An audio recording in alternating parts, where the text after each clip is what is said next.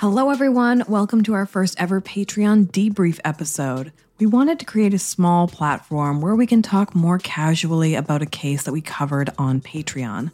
Hopefully, you've all listened to the Tsawwassen double murder episode. If not, head over to your bonus episode on Patreon and listen to it now before this, or it won't make any sense. So just to recap the case, in the fall of 1990, Doris Leatherbauer and Sharon Heunemann were found dead in their kitchen of their Tsawwassen home. They had been stabbed and bludgeoned to death. 2 trials occurred, and it turned out that it was their son and grandson, Darren Heunemann, who had created a murder for hire in which he brought on his 2 friends, David Muir and Derek Lord, to murder his mother and grandmother. The entire trial and the case against them hinged on the testimony of Amanda, who was Darren's ex-girlfriend, thus resulting in the conviction of all 3 teens, and they served various different sentences, 10 years, 30 years, and 31 years. Okay, let's get into our debrief.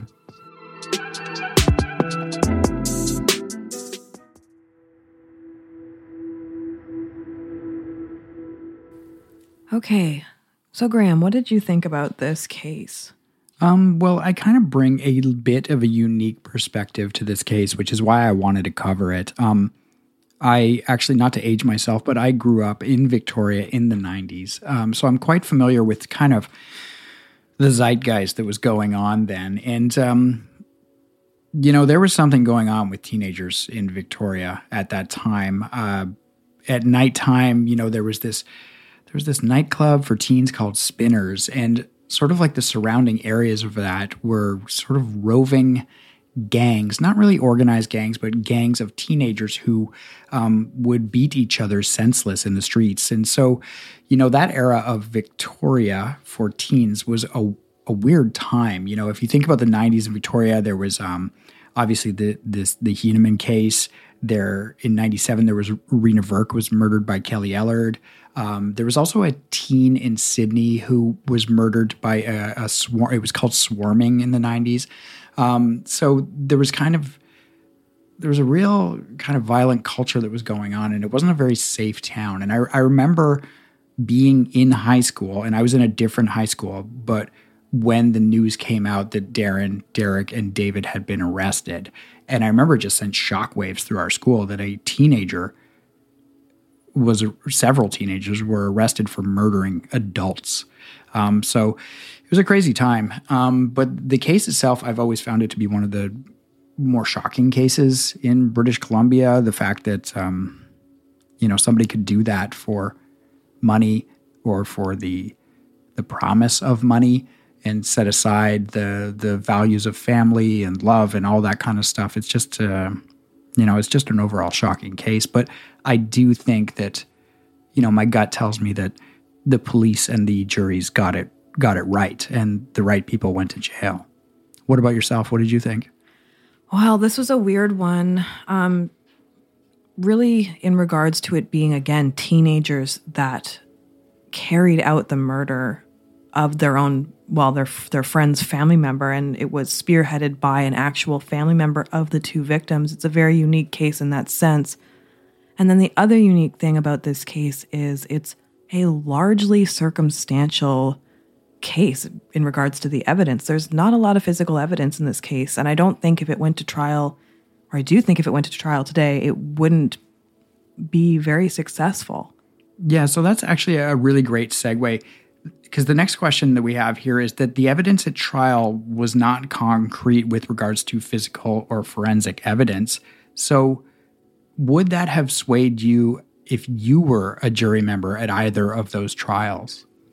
I think the most damning thing in this case for me was the 4 table settings at that kitchen table. Mm-hmm. I don't think the 2 women would have let random strangers into their home and invite them in for their, was it lasagna dinner? Yeah, lasagna, beets, and beans. Yeah, so it was just a thrown together, like whatever Friday or Thursday night dinner. Yeah, they weren't obviously expecting guests. Right. And so they saw their son's friends at the door and said, oh, if you guys are, waiting for the ferry, come on in and you can have some of what we're having. And I just think that's such a key piece of evidence in this case, and I know it's incredibly circumstantial, but, the fact that there were 4 table settings and they let people in, they let these people into their home, so they had to have known who they were. And the only thing stolen was, a handful of traveler's checks, probably with a value of maybe $1,000. So, and this is, a house that is tucked away in Tsawwassen, so it's like for that house to be chosen randomly by 2 random strangers I don't think it could happen. No, and it's not a city center type suburb or something like that. It's Tsawwassen. It's a little ways out. And what would be the purpose?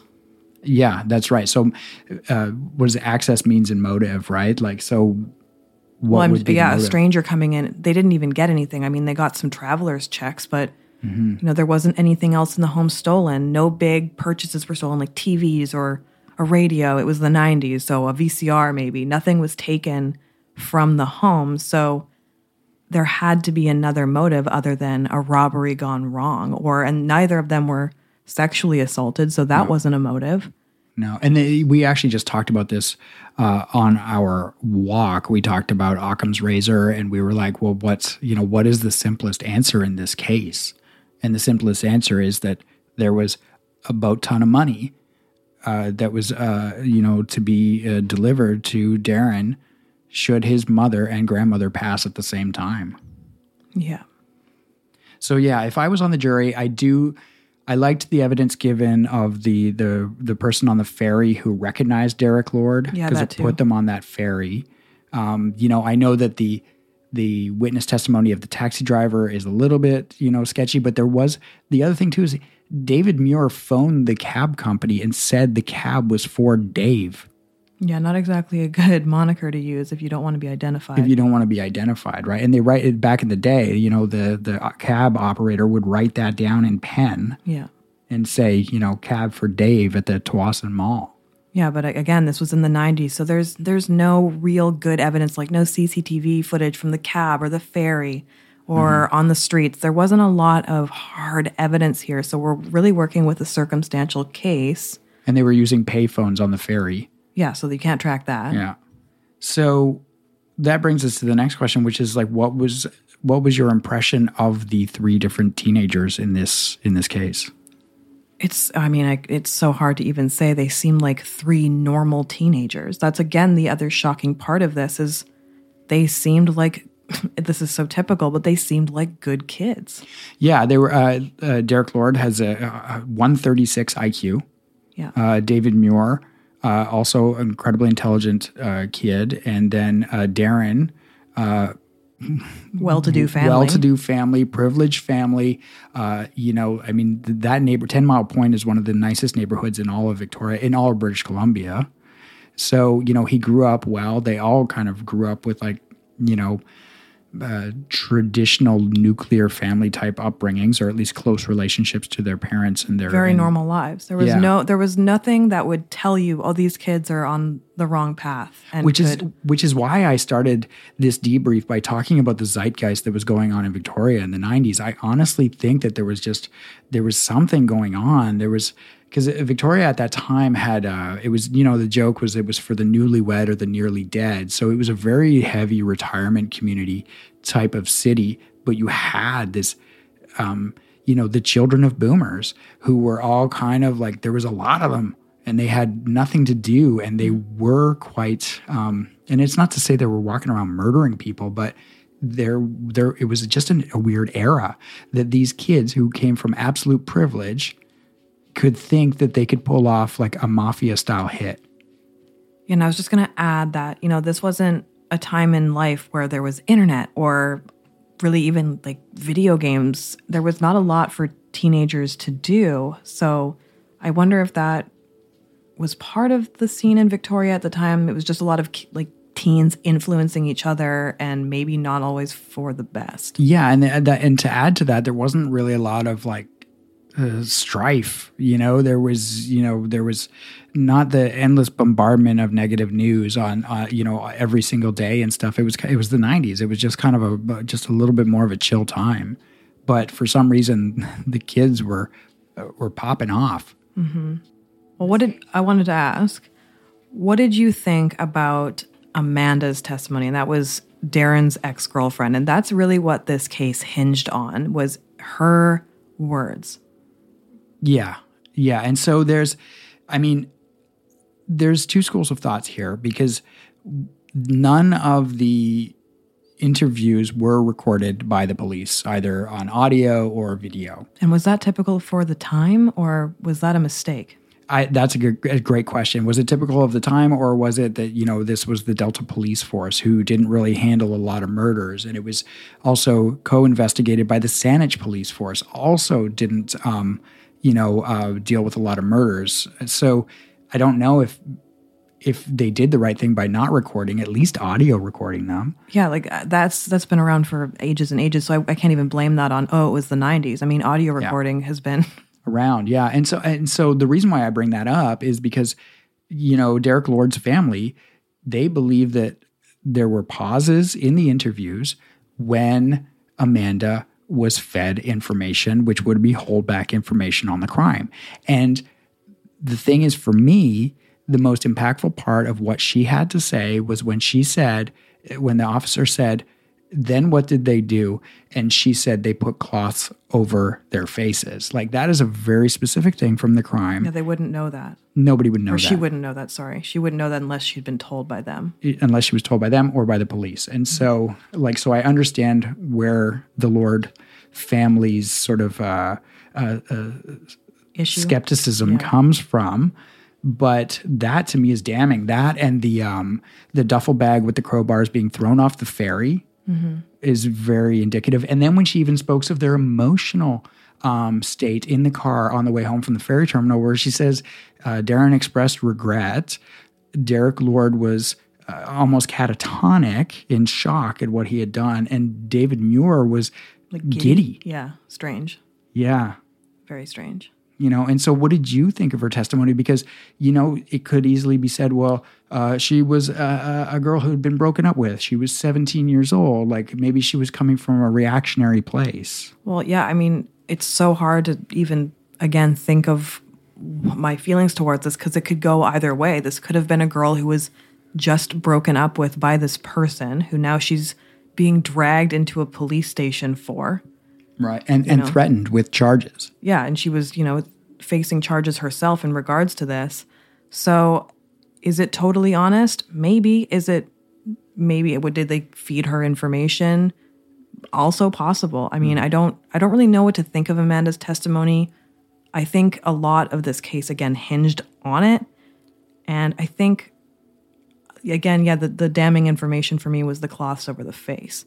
At 17 years old, somebody breaks up with you, you might talk shit about them, or, cut up their favorite shirt or something like that. Right. But to let 3 teenagers go to jail for literal life sentences on a murder charge seems excessive. So using Occam's razor again, it doesn't seem plausible. Yeah. I don't think a person would do that. I'm just saying that I've seen that said online. I've seen people say she could have been coached, or she could have been angry at the guys for the relationship ending or whatever. Yeah, she didn't say anything before the breakup, and then after they broke up, and then she had a different song to sing. I've seen that stuff online too, but it's so Monday Morning Quarterback or Lazy Boy Detective kind of stuff. I think that her testimony, again, going back to the cloths over the faces, the detail about the key being hidden in the wood pile, there were so many things in there that were just far too accurate. Far too accurate for her to be, lying about it. Or, again, the police may have coached her into saying the right things. But I don't know. I find her credible? Question mark? Yeah, for sure. And I think I actually remember speaking to somebody who met her, and he spoke openly with her about the case. And I'm this is secondhanding the story, but, he said that she's incredibly credible too, as an adult. Right. So, yeah.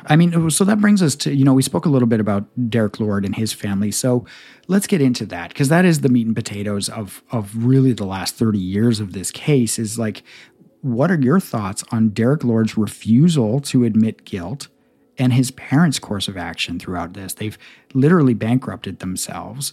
They've spoken to everybody they possibly can to try to get their son out of prison, and he has not admitted guilt. Aside from 2 innocent lives being taken, I think this is potentially the saddest part of this case.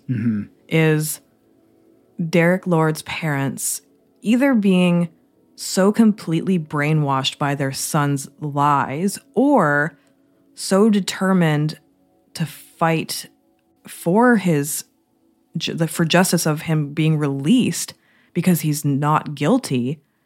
I think that's really like one of the saddest parts of this case is they've literally bankrupted themselves. They've lost houses. They've taken out liens on houses. They've spent all of this money on him, and he still is refusing to admit that he had anything to do with it, that he took part of it at all. And the other 2 confessed, and Amanda confessed. So I find it difficult to believe that he had nothing to do with it or he wasn't aware of anything. I really just think he's just digging in his feet and refusing to admit guilt because he's been singing the same story for 30 years. Yeah, which is wild. If he is guilty and he has claimed his innocence for 30 years, that is wild. And if he is innocent and if he's claimed his innocence for 30 years, that is also equally wild. Like, because couldn't he have got out at 10 years? He could have gotten out at 10 years. Yes. And like, so it's interesting because when you Google and search for stories about Derek Lord, there's an interesting article that comes up, and it's about parents whose children do the unthinkable, and about the emotional journey that it takes for a parent to come to grips with what happened. And many people may know the Columbine high school shooting that occurred in Colorado. Sue Claybold is one of the mothers of one of the shooters that day, and she actually has a TED Talk where she talks about that emotional journey of, I raised this kid.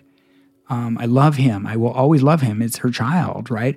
But coming to grips with the concept that your child can do something so horrible. Yeah, like what happened? Yeah, but then for both parents to share, and also his sister and other people in the family to share that that disconnect, that cognitive dissonance between what has been proven in court and what they truly believe happened. With the person that they know and who, what he's capable of. Yeah, and it is, I completely agree with you. It is the other tragic part of this story is that, that family seems to have lost so much. Whereas when you look at David Muir, he had a semi-confession before I think Amanda broke. He had a bit of a confession, which kind of opened the door for the police.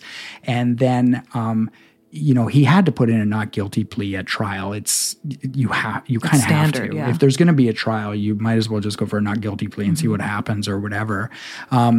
But he, upon conviction, he just said, "Yeah, I did it." And then that was it. And he did his time. He doesn't talk to the press. The only thing that he has said is, and I'm paraphrasing, is that, nothing I can say can bring them back, and adding my voice into this equation actually just detracts from what happened to these victims. And so I'm just going to not talk. And I think you can't find anything about him anywhere online. We tried very hard for the episode, and he is a ghost online, and I guess for good reason. Yeah. Yeah, it's a sad thing about Derek's family, but maybe, I don't know, maybe they know something we don't. But honestly, I feel if he's innocent, I feel really terrible for him and the family that with everything they've had to do and lose. But if he is indeed guilty of this, and he was found guilty, then again, it's just tragedy for the parents that they just can't get over that cognitive dissonance where they can't, admit to themselves that, their son was capable of this. And even if you look at Huneman too, when he got to prison, he got worse. Like he injured a guard. He escaped with 2 other prisoners. He went on a wild car chase. He was apprehended. There's a video online of him like face down in a ditch, being dragged away by the police after the car chase. And he was not great in prison, but even he, now well beyond his 25-year life sentence, has finally said, yeah, I did do this. Yeah, he orchestrated the whole thing. Yeah, so now we've got 2, and then a third with Amanda saying, yes, this is what happened. And so the holdout with Lord is just, I don't know. Yeah, I don't know why he won't admit it, but yeah, that's, no one will ever know. But I know we've already touched on it, and you believe that justice was served in this case. I do. There's a lot of times in especially British Columbia, because, or Canada writ large, where I don't always think that the justice system gets it right. With regards to sentencing. I believe that those sentences fit the crimes. I mean, the 2, Lord and Muir were underage, so they got the maximum, which was 10 years without parole options. And keep in mind, it's when they say a life sentence and 10 years you get paroled, like that life sentence still continues. Even if a person gets out at 10 years, their life is filled with conditions, where they can live, who they can talk to, how much internet they can have, what they can use it for, where they can work. Like their life is forever changed. So a life sentence is a life sentence, really, in Canada, even though they might not be incarcerated for the full. But the thing is, I truly believe that having 2 of the people in prison for 30-something years, having the most the one that had the most contrition leave after 10 years and then quietly go about his life, I think justice was served. And keep in mind, we're dealing with a 16-year-old, a 17-year-old, and an 18-year-old who are now, pushing 50. Mm-hmm. What about yourself? Did you think justice was served? I do. I think that they got the right people. I think it's highly unlikely that it was anyone else, that it was a stranger or anything. I think the pieces just line up so perfectly for these 3 to be the perpetrators. And I think the sentences were fair, even though, they were underage. I think they got it right in this one. Well, let us know what you thought about this case, because that is going to wrap up this debrief episode. We want to thank you so much again for joining us. We will be back soon with more Patreon content. Thank you again and again for supporting the podcast. Take care of yourselves and each other.